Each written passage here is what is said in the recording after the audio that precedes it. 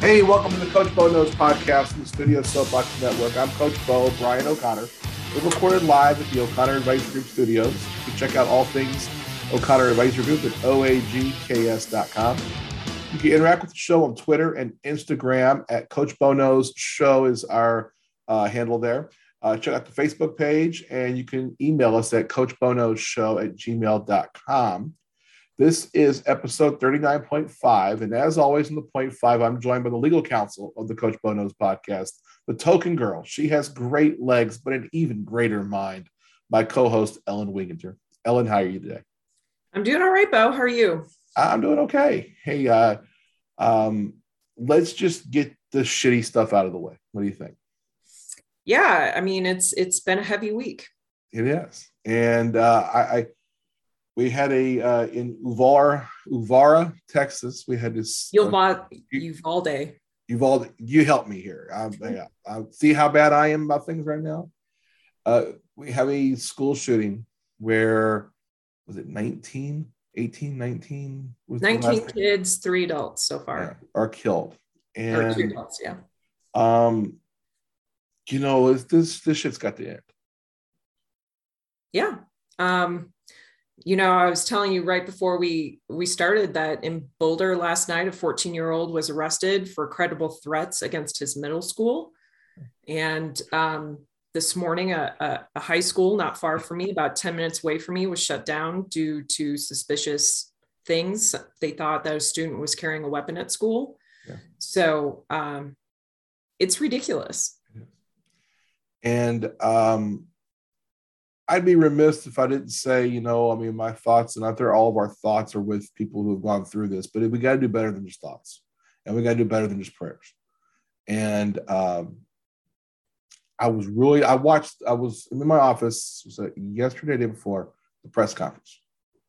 Which press conference? The one that the governor had. Oh, yesterday. My days are running together right now. This has been a weird week for me. So we're recording this Thursday. So Wednesday, I'm in my office. I have CNBC on, and they cut to the interview, to the press conference. Mm-hmm. And Governor Abbott is saying the things that he's going to say, and he's got Ted Cruz there, and then the lieutenant governor speaks, and that's right when CNBC was about to cut out. Mm-hmm. And as they're cutting out, you see a tall man walk up to the stage, and that's what CNBC cut out, unfortunately, which ended up being Beto O'Rourke, who is running for governor against Governor Abbott in Texas. And he just said, when are you guys going to do something about this? It's what the people want. It's time to do something about this.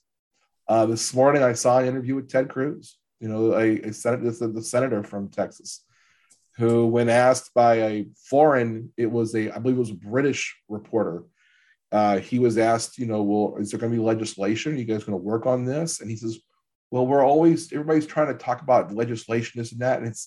And the reporter pushed back pretty hard and said, hey, this is what people want. It's come down to a very partisan type of thing, but I don't know that it's a partisan issue anymore. This is a safety issue for our children. And it's a safety issue. And people we see it on social media. We see it, tough guys behind fucking computer keyboards. Let's put armed people in the classrooms. Mm-hmm. I don't want my teachers to carry guns. They shouldn't have to. That's not who we are as a country.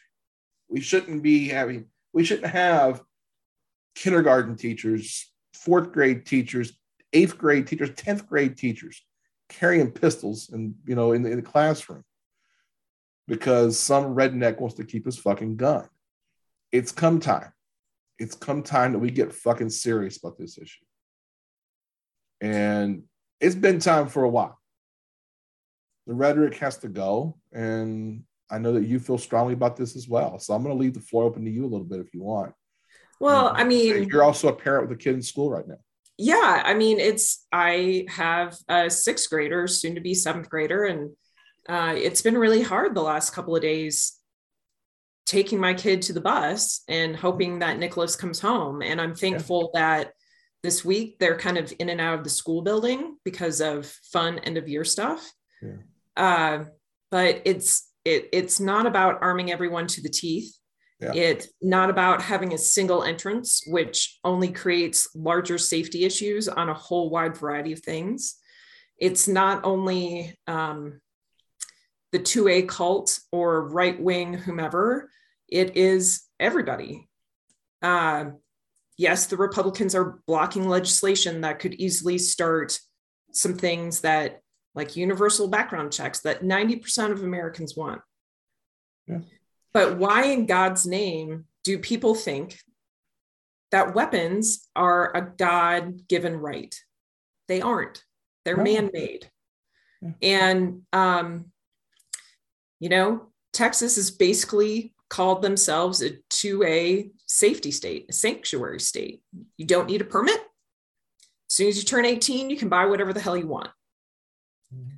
You don't need any safety classes. All you need is your 18th birthday, which is what the kid who, committed this horrific crime on Tuesday did. He bought 2 AR rifles right after his 18th birthday. So it's very defeating to think and to recognize that nothing is going to change. Yeah, it is. It's easier to buy a gun than get an abortion in our country. Yeah. I mean, just think about that for a minute. Well, I mean, it's easier to buy a gun than it is to drive a car. Yeah. So for the first time ever, because CDC has kind of been handcuffed in tracking this stuff, but as of 2020, the highest rate of death for children between the ages of 1 and 17 is now guns. It used to be cars and vehicle accidents. Yeah. I'm all for gun regulation. And I think the first thing to do is if we need to do with guns exactly what we do with cars: licensing, training, insurance. If your gun is used, you're on the hook for this. I mean, there's a lot of things that can be done, and these are the minimal things that can get started. I'm not here to take everyone's weapons away from them. Now, I do think an AR-15 is not something you fucking need. I'm going to say that. You want to have a pistol. You want to have even hunting guns, shotguns and rifles. I get those things. Sporting, I get them. I do. Hunt for Louisiana, Sportsman's Paradise. I get it. But at the same time, an 18-year-old kid doesn't need a goddamn AR-15. No one does. And nobody needs an AR-15. Yeah, I agree. Except to shoot a political ad to make you look like some sort of frame of a badass. Yeah, some kind of tough guy.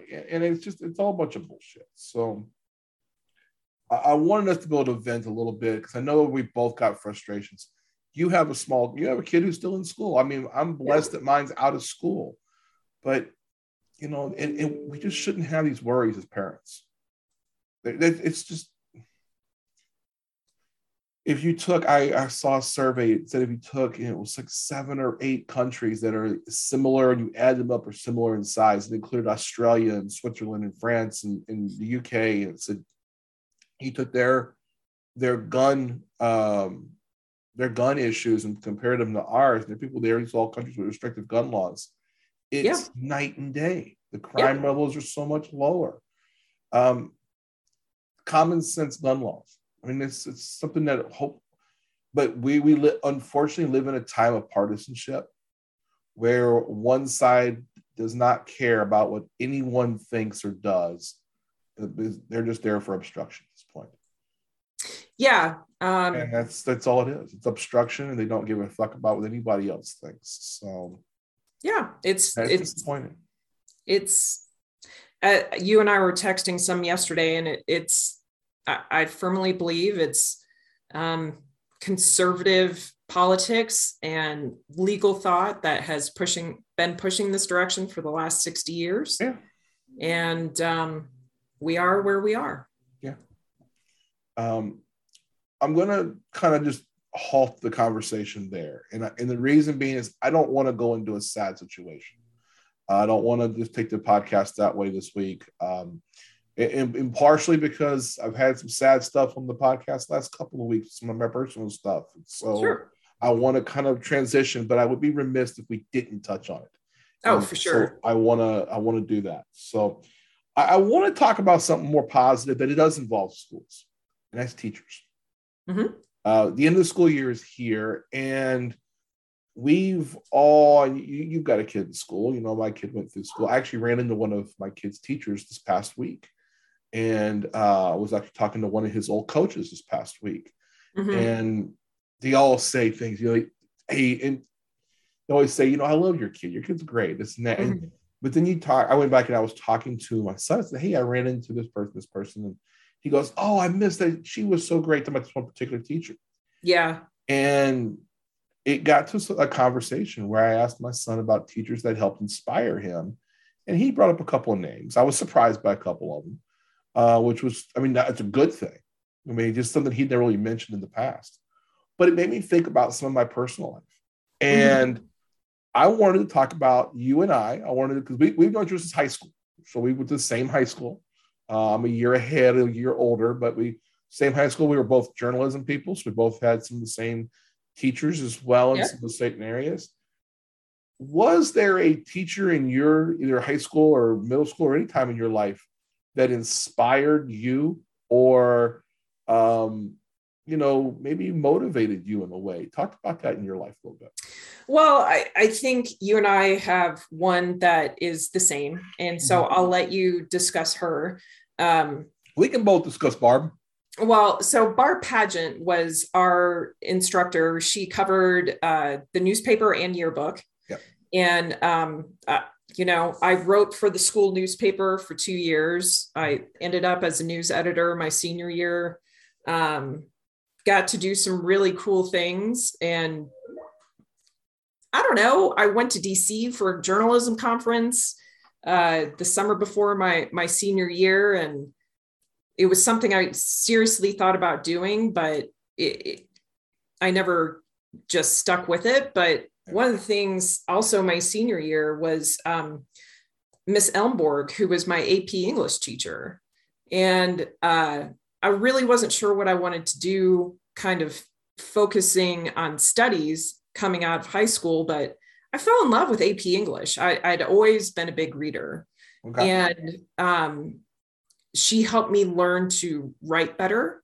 And I ended up getting an English degree in undergrad. So I kind of count her as one of those people that was just like, you could do something with this love of reading and literature and that kind of thing that, you know, I really appreciate. And hell, I love seeing Barb on Facebook when I see her, or a few years ago, we saw her at Coach Walton's thing. So, or Chris Yule's. Chris Yule's. Which I hope we'll see her again if we have that one in September. Yeah. So, you know, we're fortunate, and I hope all of us have at least one person that kind of gave us whatever we needed. But those two were really great for me. I bring this up because we talked about some stuff that happened at schools, and teachers are woefully underpaid and woefully overworked. Yes. And I will tell you, there are two teachers. One was the same one, Barb Pageant, who, you know, I also, it's Topeka West High School. And Barb was my teacher for journalism, and she was your, you know, teacher for journalism. I was on the yearbook. I only did paper. But, you know, I was a writer, became a sports editor my senior year. And the tough part was I had to follow the guy who was like the best.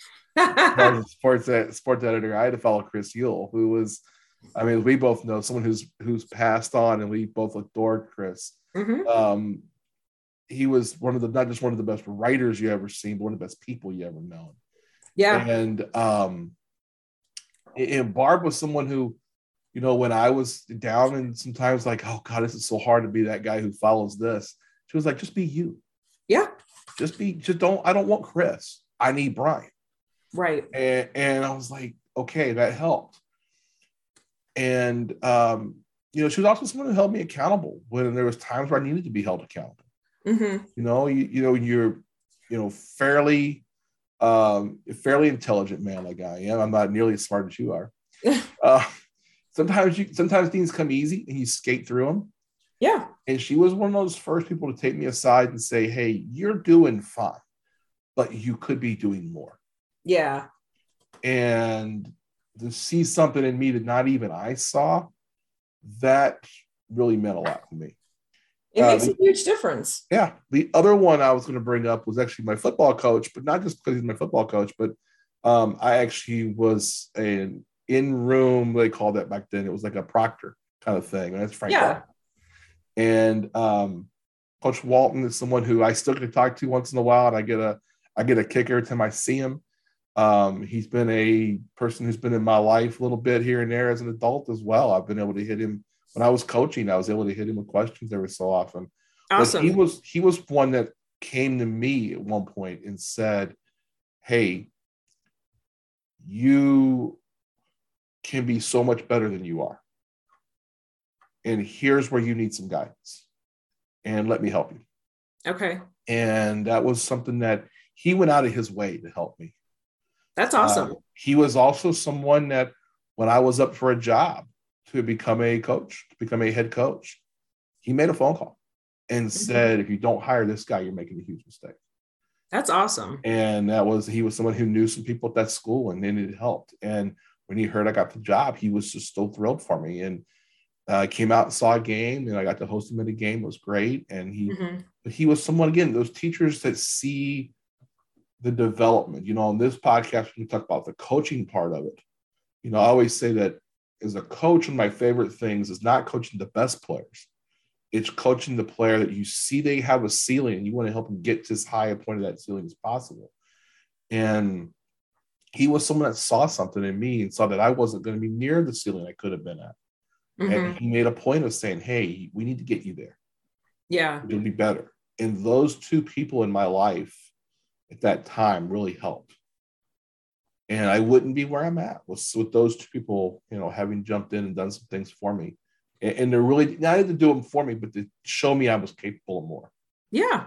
And that was important. So we're talking about the teacher thing. I wanted to bring that up. And just, yeah. It's always good to have, like I said, those people in your corner. And sometimes you don't know when they'll pop out and push you in the right direction. Yeah. And that's something anybody can do. You can do that for a friend. You can do it for a relative. It's hard to do as a parent. Yes. It's incredibly hard. I always say that, I've had the privilege of coaching a lot of people, a lot of kids, a lot of, young athletes. The person who was the hardest to coach was my own son. Mm-hmm. And, I saw that there was more potential there, but I couldn't get it out of him because there was a separation. It was hard for him to separate coach and dad. Yeah, for sure. If I had to do it over again, I would have never coached my own son. Yeah. I mean, and that's the thing that I hear from a lot of parents who take that on. I would never want to coach anything. Yeah. I don't think I'd be good enough to do it, but even with Nicholas, I mean, he and I will go down to the park and shoot around, and he's like, tell me how my jump shot looks and this, that, and the other. And, sometimes it's hard to be like, dude, it's pretty ugly right now. But, you just said something that I completely disagree with. What's that? You said that you don't think you'd be a good coach. I think you'd be an outstanding coach. Oh. Here's why. Is that coaching is not about knowing a sport. It's not about knowing the practicalities of something. You can learn that as you go. What coaching really is helping somebody else get what they can get to. Yeah, true. And I'll give you a good example. So I'm a football coach. I coach football. I know a lot about football, but I had to go learn more because when I was coaching quarterbacks, I'd never played quarterback. Right. I don't know how the best way to put my arm into an arm slot and these sort of things. So I had to go find that. But when I can learn that myself, then I can teach others. Yeah. Uncle Rico is on this podcast quite a bit. Uncle Rico is one of our oldest friends, one of my oldest friends. I'm a terrible golfer, but I can teach about anybody how to be a good golfer. That's Uncle Rico. I've helped him, and he's a much better golfer than I am now. Yeah. And some of it is he plays a lot now. But in the beginning, I was helping him, And it was stuff I couldn't teach myself because I can't see myself and I can't see a lot of that stuff. But I understood how it works. Yeah. Having a base knowledge really does help. Oh, for sure. So, and then from there, you can learn how to, help someone. So I think being a coach is being thoughtful. Yeah. Yeah. I mean, the best and coaches are. Go ahead. You don't have to be the best. I mean, the best coaches are not necessarily the ones who are the best X's and O's people. Yeah. That's not important. You find those people to help you. The Yep. best coaches are always the ones who get the most out of the players, the best they can do. So I want to bring up about teaching. And I thought it was a great transition from where to start the show with, unfortunately. And so this week, if you're picking up your kids are getting out of school and they're getting done with the school year, ask your kid, who is the teacher that you like, or talk to your teacher. If you know one of your kids' teachers, thank them. Mm-hmm. They are overworked. They're way underpaid. Take good care of your teachers. Be nice and do something nice for your teachers. So, all right. We got a couple of sports things to talk about. Okay. Where you at on this Tim Anderson, Josh Donaldson thing? What do you know about this and where you at? I mean, I heard about it. I saw, Donaldson's apology that he issued today. Yeah. I don't know. I mean, all of this just comes back to my whole mantra of don't be a dick. Yeah. Just keep your mouth shut. If you think you're talking trash and you don't know if you're stepping over that bound, just shut up. Yeah. First of all, I'm not a Josh Donaldson fan. Never have been. And this just goes to show that he is just fucking clueless. Mm-hmm. I saw what happened in the thing where he says he called Tim Anderson Jackie. And he after the game, Josh Donaldson said, this goes back to when I was with the Braves. And, there was a article, and Tim Anderson said he wanted to carry on the legacy of Jackie Robinson. Yeah. And that supposedly Josh Donaldson had made this joke to Tim Anderson before. Now, I just listened to Tim Anderson's interview with Bomani Jones. Mm-hmm. Tim Anderson claims that he has never heard that joke from Josh Donaldson. He does not have a relationship with Josh Donaldson. Yeah. Usually when you have an inside joke, you are close. If we have an inside joke, right, we are close. Yeah. That kind of thing. I'm not going to go full on Josh Donaldson's a racist because I just don't know Josh Donaldson like that. Mm-hmm. But if you're going to make that kind of joke and you don't know the dude, it tells me a little bit about who you are. Yeah. You know what? I'm going to come back to remind me to come back to the Braves part of this in a few minutes. Okay. But Tim Anderson is someone who is, you either like, if you're a baseball fan, you either like Tim Anderson or you don't like Tim Anderson. I like Tim Anderson. Okay. In baseball wise, he's an African-American player, which we don't have very many African-American players. I mean, he's from, I think he's from Detroit. I'm not I don't sure know where he's from, but he's not important. But he's from an inner city. He's lived a tough life. He's someone who was a good athlete, played different sports, chose to go baseball route because he was best at that. Mm-hmm. And we see that most minorities in baseball, especially those that look African American, are many times Dominican. So they're not, like David Ortiz, for instance. Right, Dominican, Venezuelan, yeah. Yeah. And we don't see African Americans represented very much in baseball. Mm-hmm. And that bothers me as a baseball fan. I think that's why baseball's kind of fallen off over the years, is there's been less representation of that. There's also and it's going away in a way, but there's always been, at least through the last few years, we've seen the old school, the old guard, keep the rules of baseball, the decorum of baseball. Don't flip your bat. Don't do this. We're going to throw at you. Right. And Tim Anderson's been a guy who's kind of flown in the face of that his entire career. Yeah. which I'm for. I'm here for guys like Tim Anderson, like Fernando Tatis, like a Ronald Acuna Jr. I think baseball needs all of that. Yeah. And I think that baseball needs less of stuffy old white dudes like Josh Donaldson, or AJ Przinsky, who's now out of baseball, be the keeper of the rules kind of thing. We need less of that. Oh, I fully agree. I mean, And, the Yankees organization in and of itself is a relic. Yeah. Now, what I wanted to say is I think that going back to the Braves part of this, Josh Johnson was in the Braves organization for a couple of years. We just heard about some issues with Freddie Freeman and Ronald Acuna that go back a couple of years. Yep. Now we see Josh Donaldson and some issues that he has with Tim Anderson. That was where Brian McCann was. And Brian McCann was, that guy was like the old guard. I mean, he was one of the keepers of the rules, if you will. Yep. It really seems like there's still some of that in there. Oh, there absolutely is in certain clubhouses. Yeah, and it seems like the Atlanta Braves clubhouse was, that kind of place for last few years. Yeah, I mean, and that's why I brought up the Yankees, because everyone talks about the haircut rule, right? You gotta have a haircut, you gotta shave, no facial hair. That's bullshit. Yeah. It was the world was the baseball Twitter world was melting last night when the rumor went out about Juan Soto possibly being traded to the Yankees. Yeah, I can't imagine Juan Soto at the Yankees. The bat flips wouldn't last. I mean, oh God, no. I mean, but that's exactly what baseball needs. Is that they need? If Juan Soto went to the Yankees, hopefully he'd break down the walls. But I don't probably think not. But probably not. No. And I hate that about baseball. They still have this old guard.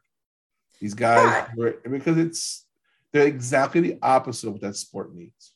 And it's having a younger kid and having friends with younger kids and some that are older. I'm truly learning to appreciate just how expensive a sport baseball is. Yeah, it is. And forcing these kids to specialize in elementary or middle school.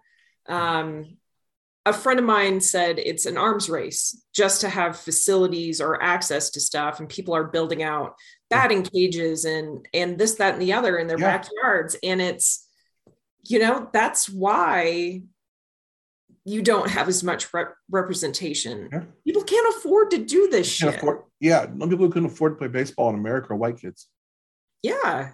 There's suburban white kids. And some parts of baseball are a skill that can be taught. Yeah. Pitching and hitting can be taught. Uh-huh. And that's unfortunate. And you're right, there's an arms race. Tim Anderson is one of those rare players that comes along that can play, because of his athletic ability, can play lots of different sports, but chose baseball. Yeah. Look at Kyler Murray. Kyler Murray was a guy who would have been a star in Major League Baseball. He chose to go to the NFL. Had Kyler Murray not been a quarterback, he might have chosen the baseball route. And you can say that about Russell Wilson or Patrick Mahomes. A lot of these high-end quality athletes were dual sport stars. Yeah. And I've heard Urban Meyer say it. I've heard Les Miles say it years ago. I've heard other guys talk about it at the college level. So when they recruit football players, they recruit players first who have played multiple sports. Mm-hmm. Now, a lot of times that is football and basketball. Right. Because of athleticism. But if you can play multiple sports, one, you're going to be a better athlete. You're just going to be better. And two, you're always working on something to improve. Yeah. I coached a young man who is currently playing JUCO ball and football, and I'm pretty sure he'll be a Division I guy next season. He's probably the best athlete I ever coached. Mm-hmm. And I coached him as a kid in baseball, and he had never played baseball before. Uh-huh. He was 10, 11 years old. Living with his grandma at the time, and grandma said, "Hey, I'm going to play." Well, he played basketball with my son. Mm-hmm. I said, "Well, let's just add him to our team." I said, I can't start him every game, but because he's not going to get all the practices because he's doing football practices and basketball stuff. I said, but let's get him in. We'll teach him some of the skills. But what it meant was, in his case, he had to practice every night. Yeah. And for some people, that's kind of a good thing. But in his case, it was another development of skills. He didn't take it past, youth ball. Sure. That's fine. Like I said, the kid's a Division I talented football player. But again, it was about learning different skills and developing his body and developing his mind and being coachable, to be able to learn those sort of things. I'm all for, if you have a child nowadays, playing multiple sports. Absolutely. I don't like the idea of a 10-year-old kid has to choose whether they like basketball or football, or they like baseball, or they like golf or hockey or whatever. Mm-hmm. But unfortunately, especially in baseball and hockey, it's so expensive to play. Baseball, hockey, lacrosse. Lacrosse is the other one. Yep. Yeah. It's the field time and ice time and those sort of things as well. So I hate to see kids go just to one sport because it burns them out eventually too. Yeah, absolutely. And it breaks down their body faster. So it's far better to let them try a bunch of stuff. And, it bums me out having a middle schooler that used to be an entry point for a lot of kids. Yeah. That they would do school sports and figure out if they like stuff. But now, these kids have been playing for 10 years already. And it's wild. Yeah. How old is your son now? He's 12. 12, and Nicholas is 12. So, there's still time for him if he wanted to be exceptionally good at something. There's still time. But, now, unfortunately, it is the time that if he wants to play baseball or football or basketball, you're going to have to learn. Yeah. You're going to have to almost be exclusive with it at that point. Yeah. Unless you're just a fantastically natural athlete. Yeah. No. Come along very rare. Yeah. It's wild. Yeah. I will tell every parent out there, the one thing you can teach your sport, you can teach your child, and they can play for the rest of their lives, is golf. Tennis is the other one. Yeah. Mm-hmm. Wife plays tennis constantly now. Yeah. It disrupts her life now. But golf and tennis, teach them. Tennis is even better than golf because the athleticism of it, the cardio of it, the run, this and that. Even golf if you're good. Pickleball is now the new craze with everything, and it's faster and it's a smaller court and that. But those things you can definitely do your entire life. Yeah.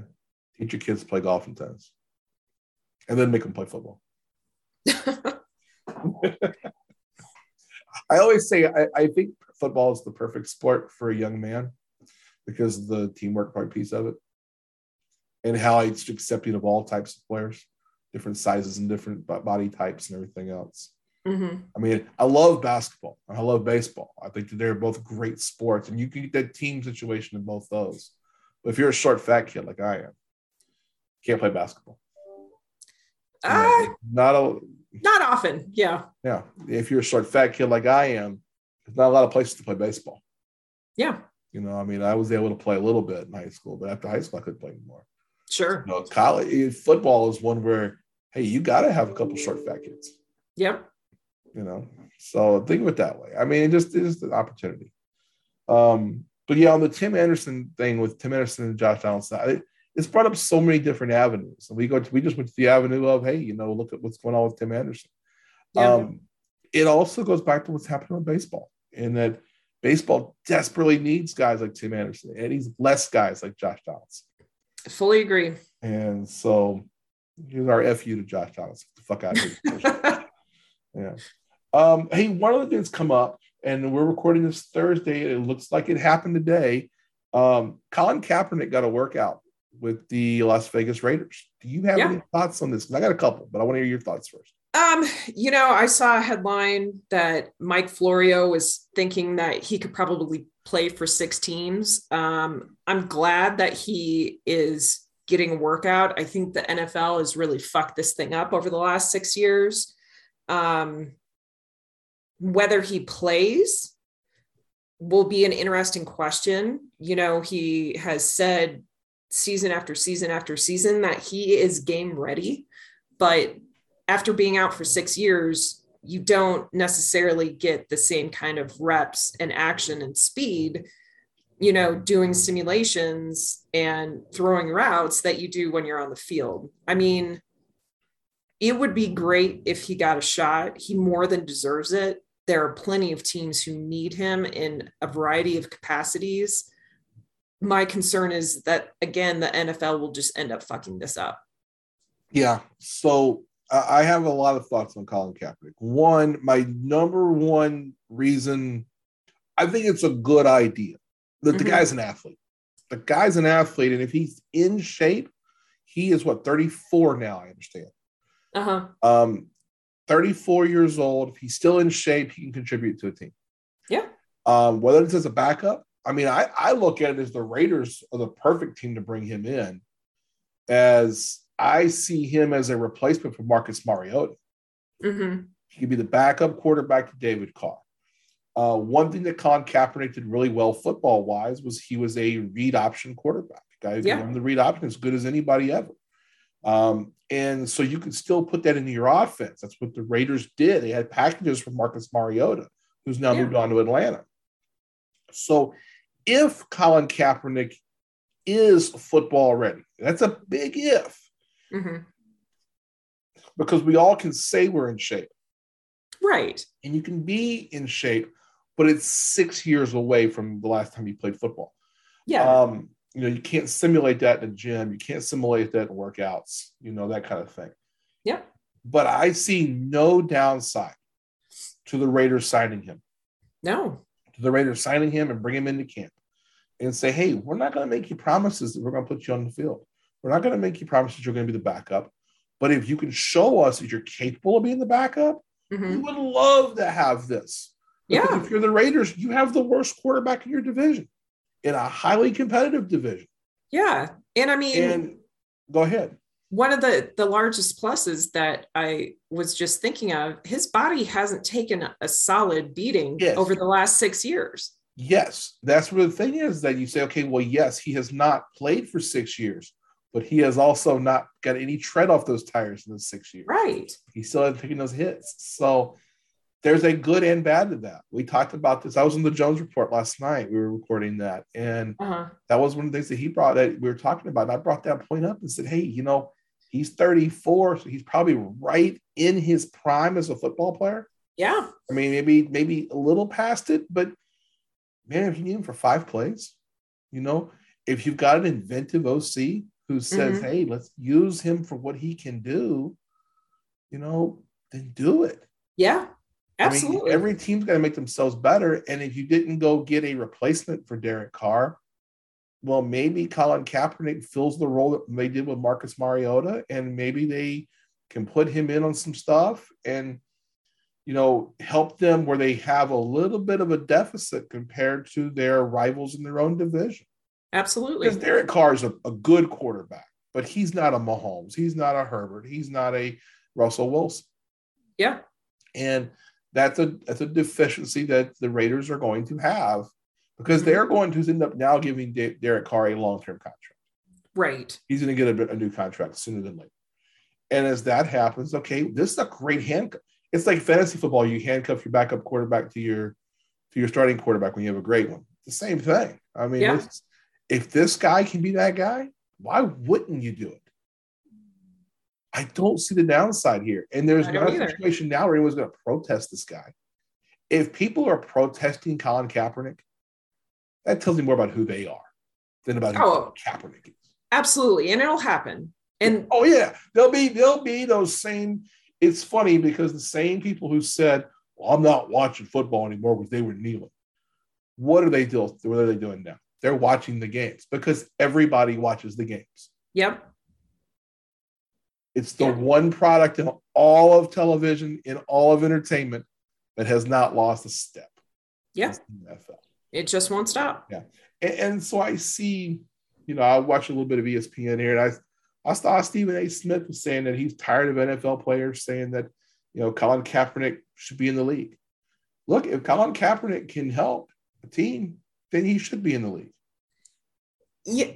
I know that Stephen A is a pundit, but if the guys who actually play the game say he should be in the league, Yeah. I would tend to listen to them more Yeah. than Stephen A. Well, yeah. And I think what Stephen A's point also is it wasn't, he was tired of hearing that piece. I think what he was really trying to say is that someone needs to shit or get off the pot. Either sign him or Cap come out and say, I'm not going to play.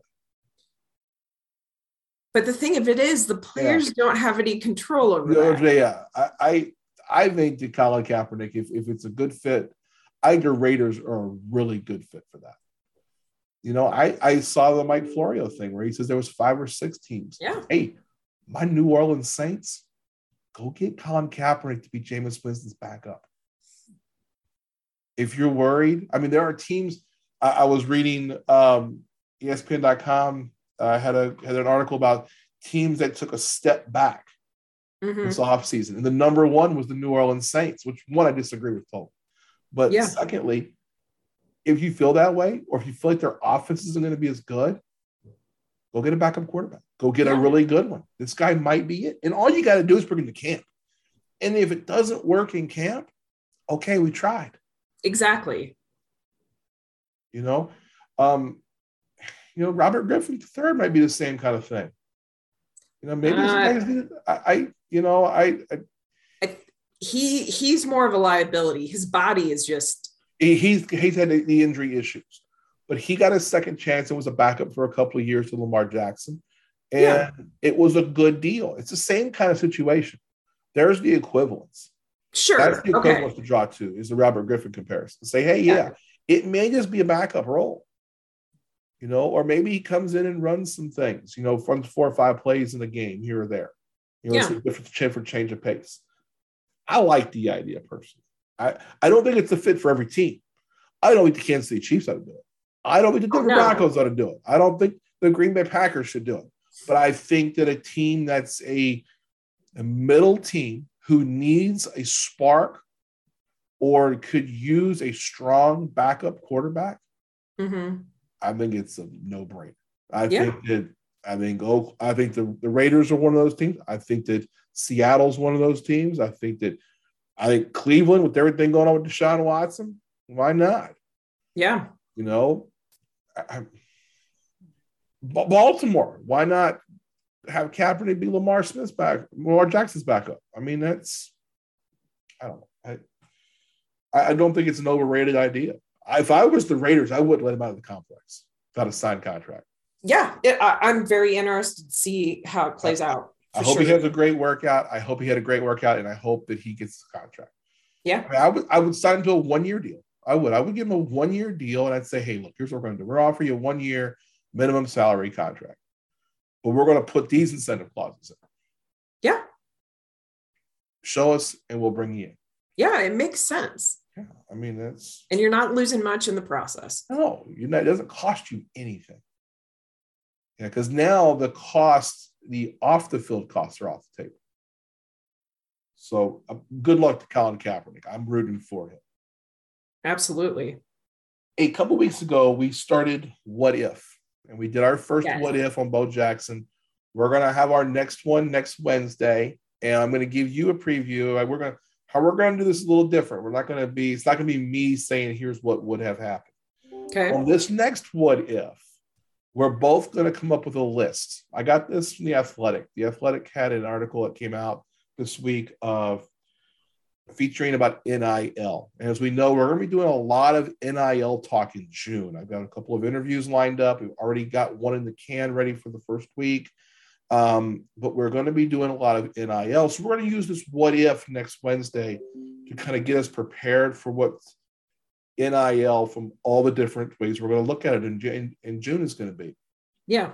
And The Athletic had an interesting article. It said, who would have been college football's biggest earners in NIL? And it didn't necessarily mean who would have made the most money, but who would have been, it was a combination of most money, but also kind of who would have been the most out there people, guys you would have seen more and more of. We're both going to talk about, what could have been. We'll do What If next week. We'll have our own top 5 and say, hey, here's what could have been. I'm going to give the Athletics top 5. It's this article from the Athletic. I'm going to give you their top 5 to give you a little base of what to think about. This is from 5 to 1. Number 5, they had Bo Jackson. Okay. Number 4, they had Reggie Bush. These are all football only. Okay, we're going to football only. Number 3 was Johnny Manziel. Yep. Johnny Manziel will definitely be in my top 5. Absolutely. Number 2 is actually a current recruit. It is Arch Manning. Oh, he's going to make a shit ton of money. Yeah. If he wants to, he will be able to write his own checks. It'll be amazing. I don't think he's going to do a lot. I don't think it's one of those things, he won't be able to help but make money. Yes. Even if he doesn't want to do it. Yeah. He's going to sign a contract with Fanatics because both his uncles have one. And he's going to sign a couple of gigs like that. But we're not going to see Arch Manning doing, your local Cadillac dealership. Right. That kind of thing. Number 1, the Athletic. You going to take a guess? All I can think of is Boz. That's a really good one. That's a really good guess. Tebow. I was also thinking him. My concern would be is that he would skew to conservative. Yeah. So I'm gonna come up with a list. I want you to come up with the top 5, and it doesn't have to be who we thought would make the most money, but who'd be interesting at least to have been able to go through NIL. We know Johnny Manziel will definitely be on my list. God. Johnny Manziel would probably be a number 1 or number 2 on the list. Yeah. Because he would have done all of them. He would have done everything and everything just been loaded the entire time. Yeah. So Johnny Manziel is one of those that's going to be interesting to me. I got a couple others up my sleeve I think will be interesting. I'm not going to go too far back. We're not going to go way back into the 70s or the 60s or anything. I'm going to try to keep it to the 90s and after. I think I got one from the 80s I'm going to think about. But yeah. But I'm going to come up with a top 5 as well. So just what if NIL college football version? Yeah. Can I do basketball instead? College basketball? Yes. You can do college basketball. I'll do college football. Okay. I like that. That's a good idea. Thanks. Yeah, so yeah, because that's where your specialty is. I'm trying to think of college basketball players. I can tell you 3 right off the bat. Christian Laettner would be one. You've got LeBron, you've got Kobe, and you've got Kevin Garnett because they all went straight. Because they all went straight to the NBA. Don't take any of them that talk about guys who actually. I think you have to, because that is a deciding factor if they would go to college because they could make bank before jumping to the NBA. That's an interesting thought. Yeah, they still could have signed. They could have still signed shoe deals and everything else. But the contracts were not what they are now when those guys were coming into the league. Yeah. All right, let's talk about one then. Talk about LeBron for a minute. Do you know the story about LeBron James and Adidas? No. Okay, so when LeBron was talking to the shoe companies, he was talking to Adidas and Nike. I believe Under Armour was the third one, but I think it was more of just it was what it was. The Adidas people saw him before Nike. And again, he was 18, still in high school, and said he was going to go straight to the NBA.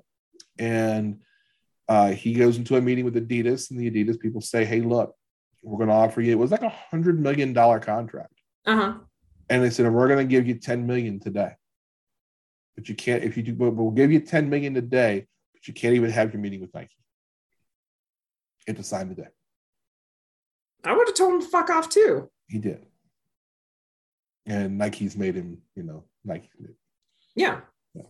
So I wonder if an NIL deal would have been different. I wonder if NIL they'd have said, if he knows he could have gone to college and say, okay, because this is where I come out on the NIL, the basketball thing.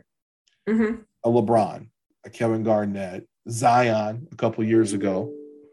What if LeBron had signed a deal or Zion had signed a deal with Adidas and he goes to a Nike school? You know, at what point does he have to tell the school, hey, I have a contract with Adidas. I can't wear Nike shoes on the court. Right. You know, that kind of thing. But then those schools get paid so much money. So I wonder how I wonder if there's a point where that's going to happen.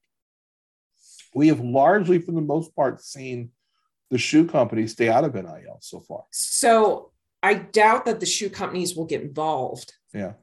The first deal that Nike actually signed with an NIL deal was actually a women's, oh God, it was a women's softball player from UCLA. I remember the school was UCLA, and I believe it was a women's softball player. The sisters? The twins? No, it was an individual. Oh, okay. Maybe it was a track. UCLA is a Nike school anyway, though. It doesn't matter. Yeah, but I mean, that's a great example. But I wonder at some point, and we've seen them stay out of this largely, but I wonder if that happens at some point. I don't think it would happen either on football or basketball. Yeah. Because those schools had the commitments and they would have to rewrite those contracts. Yeah. To allow for it. Yeah. Arch Manning's the one who could throw a monkey wrench that whole operation. I mean, to your point, he doesn't need to. So he doesn't need to, is the thing. I do think Arch Manning signs a deal with like Fanatics. Both of his uncles have Fanatics deals. That's a pretty easy one. It's going to be a long-term obligation for him. You know, that's something that he's going to probably get. And, you know, I don't see him signing with Nike or something right immediately. But again, there's just zero need to. Yeah. I did see that Alabama signed the number 6 quarterback, or got a commitment from the number 6 quarterback in the country. So they're believed that Arch is not going to be going to Alabama now. Oh, wow. Yeah. I'm hearing Texas or Georgia. I mean, that's kind of where it's been sitting for a long time. Well, somebody at LSU get some money together for this kid. We need one Manning to go to LSU. Just one. We couldn't get Archie. No. Nope. We couldn't have Peyton. We couldn't have Eli. Could we? Imagine the world where Arch Manning went to LSU. It would be interesting. He's not. I think he's going to end up in Texas. I would, if I was going to make a bet, I'd make a sizable one toward Texas. It makes sense. I know what his Uncle Peyton did to Tennessee. So it's something completely different. Right. No, I can fully. And I wish the kid doesn't look the best. Absolutely. But I thought it was an interesting article, an interesting read on The Athletic, and just the idea of what would have been. Yep. You know, they put Bo Jackson as number 5, and it was like an argument, was it Bo or Herschel? And it's like, well, it's Bo. It's no question. It's because of the reach Auburn had was a bigger reach at the time than Georgia had. Right. You know, Bo Jackson was Bo Jackson in part because of how great Herschel Walker was at Georgia years before. Sure. You know, those two are always going to have the comparison. Mm-hmm. Bo's just a better athlete, better football player, better baseball player, a better person, and yeah, and not a consistent liar of all things. So, yeah, I'm just gonna hold my tongue on that. If you vote for Herschel Walker, go fuck yourself. There, I said it. Yeah, Ralph Warnock. Ralph Warnock for re-election. Yeah. So think about that for NIL. That's what we're going to do for What If next week. And then we're going to have a couple other What Ifs in June on the 0.5. We'll knock those out. I know Uncle Rico gave us a couple different ones he wanted to hear, and then I may bring him in on one as well. So okay. I do want to update the schedule. So we talked about we're doing the What If next week on NIL because we're doing so many NIL interviews in June. Our first one was, let me get the calendar up here. This will be our regular. We're going to leave from the regular pods, not on the 0.5. So we have Memorial Day coming up on the 30th. So next Monday's pod, which will be episode 40, I'm going to do just kind of catch up with Coach Bo Rance on whatever's going on in sports between now and then. And then I'm going to do a review of AEW's pay-per-view, their big one of the year this weekend, Sunday night, of Double or Nothing, which we are hoping is the coronation of CM Punk as the new heavyweight champion. We'll talk about that. We'll record that Monday morning, get that out for Monday. Then you and I will do the point five pod, which will be out next Friday. We'll do the what if. Then on the 6th of June, we'll have our first interview. We've got John Seaton, who is a great story, an offensive lineman from Elon University who's using NIL as a walk-on to pay to go to college. This guy he's making a little bit of money. He has 1.7 million TikTok followers. Nice. If you haven't seen him, look him up. It's John Seaton, JonSeaton. He does the Big Boy Council. You haven't seen him. He's an offensive lineman. He's hilarious. His content is great, and he talks all about how he took what was just trying to have fun during the pandemic into what now helps him pay to go to school because he was a walk-on. This is what NIL is supposed to be. This is the good parts of NIL. Yeah. And we're going to talk about the good, the bad, and the ugly of NIL throughout the month of June. And we're going to look at it from a lot of different angles. We're going to do it from the student athlete, the first part. Then coming back the next week on the 13th, or the 13th and the 20th, we're going to have other interviews. We've got an agent lined up who's going to talk about what he's been doing to help some of these young athletes, profit on the NIL. We're working on a compliance interview. I really, really, really want to get somebody from compliance in here because I think that is the hardest not talked about piece of NIL. Sure. Is they try to keep these schools and rules compliance as the NCAA has basically given the schools the most dog shit advice you could ever get. Basically, it's don't break state law. Right. And collectives are not going to be allowed. Yeah. But the collectives have all lawyered up. They're just waiting for the NCAA to attack them.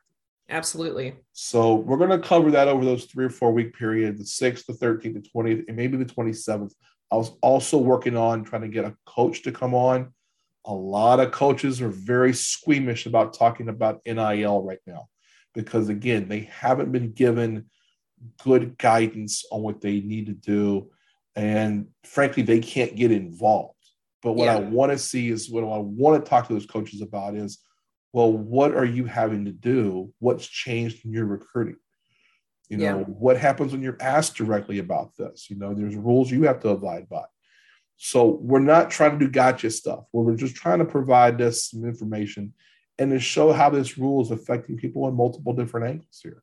So, I hope everybody will tune in and join us for those. So we'll be doing that. And then June 27th, again, we're already booking out a month in advance, will be the Coach Bono's podcast premiere of my son, P Money. Peyton O'Connor is going to come on, and he and I will be visiting Chicago that weekend.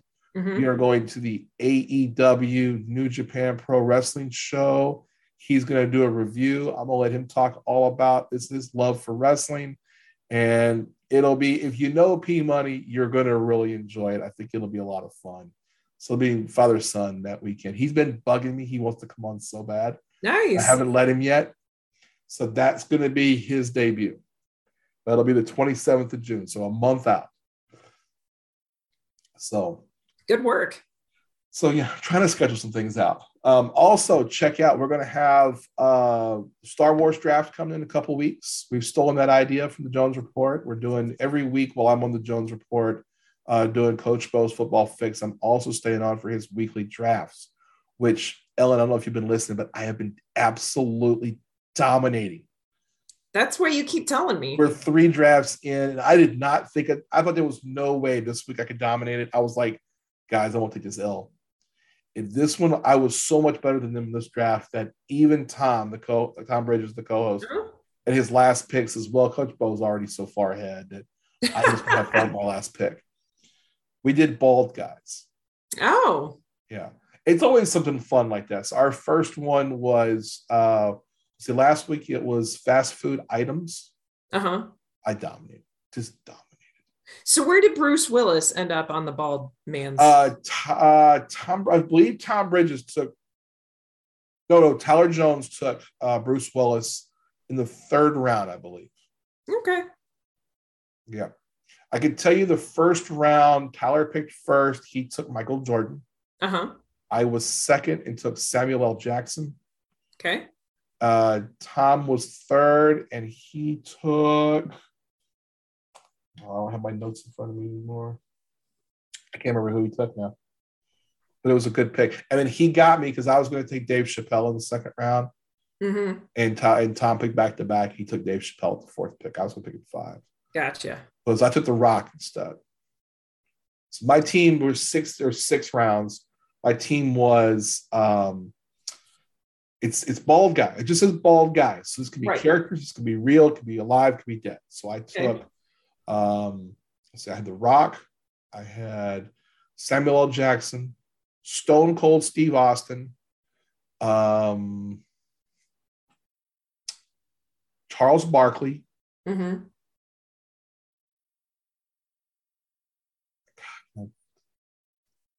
Lex Luthor was my 6th one, and Patrick Stewart. Oh, nice. Okay. Yeah, that's what I took. Patrick Stewart. I said, hey, I get Professor Xavier and I get Jean-Luc Picard. Yeah. So you got to think of it that way. Yeah. So I get both those. So yeah, that's just like we did. The first one we did was Joe's, Famous Joe's. Okay. And my team was. This is where you picked Casey Joe's Barbecue, right? Yeah, you had to take Casey Joe's Casey Barbecue. That was my last pick, and everyone was like, "You can't take something that's not a real person." I said, "Well, look, it's Joe's. It's the best barbecue in the world. I'm taking Casey Joe's Barbecue." That and the combination of me having having that and Joe Burrow won it for me.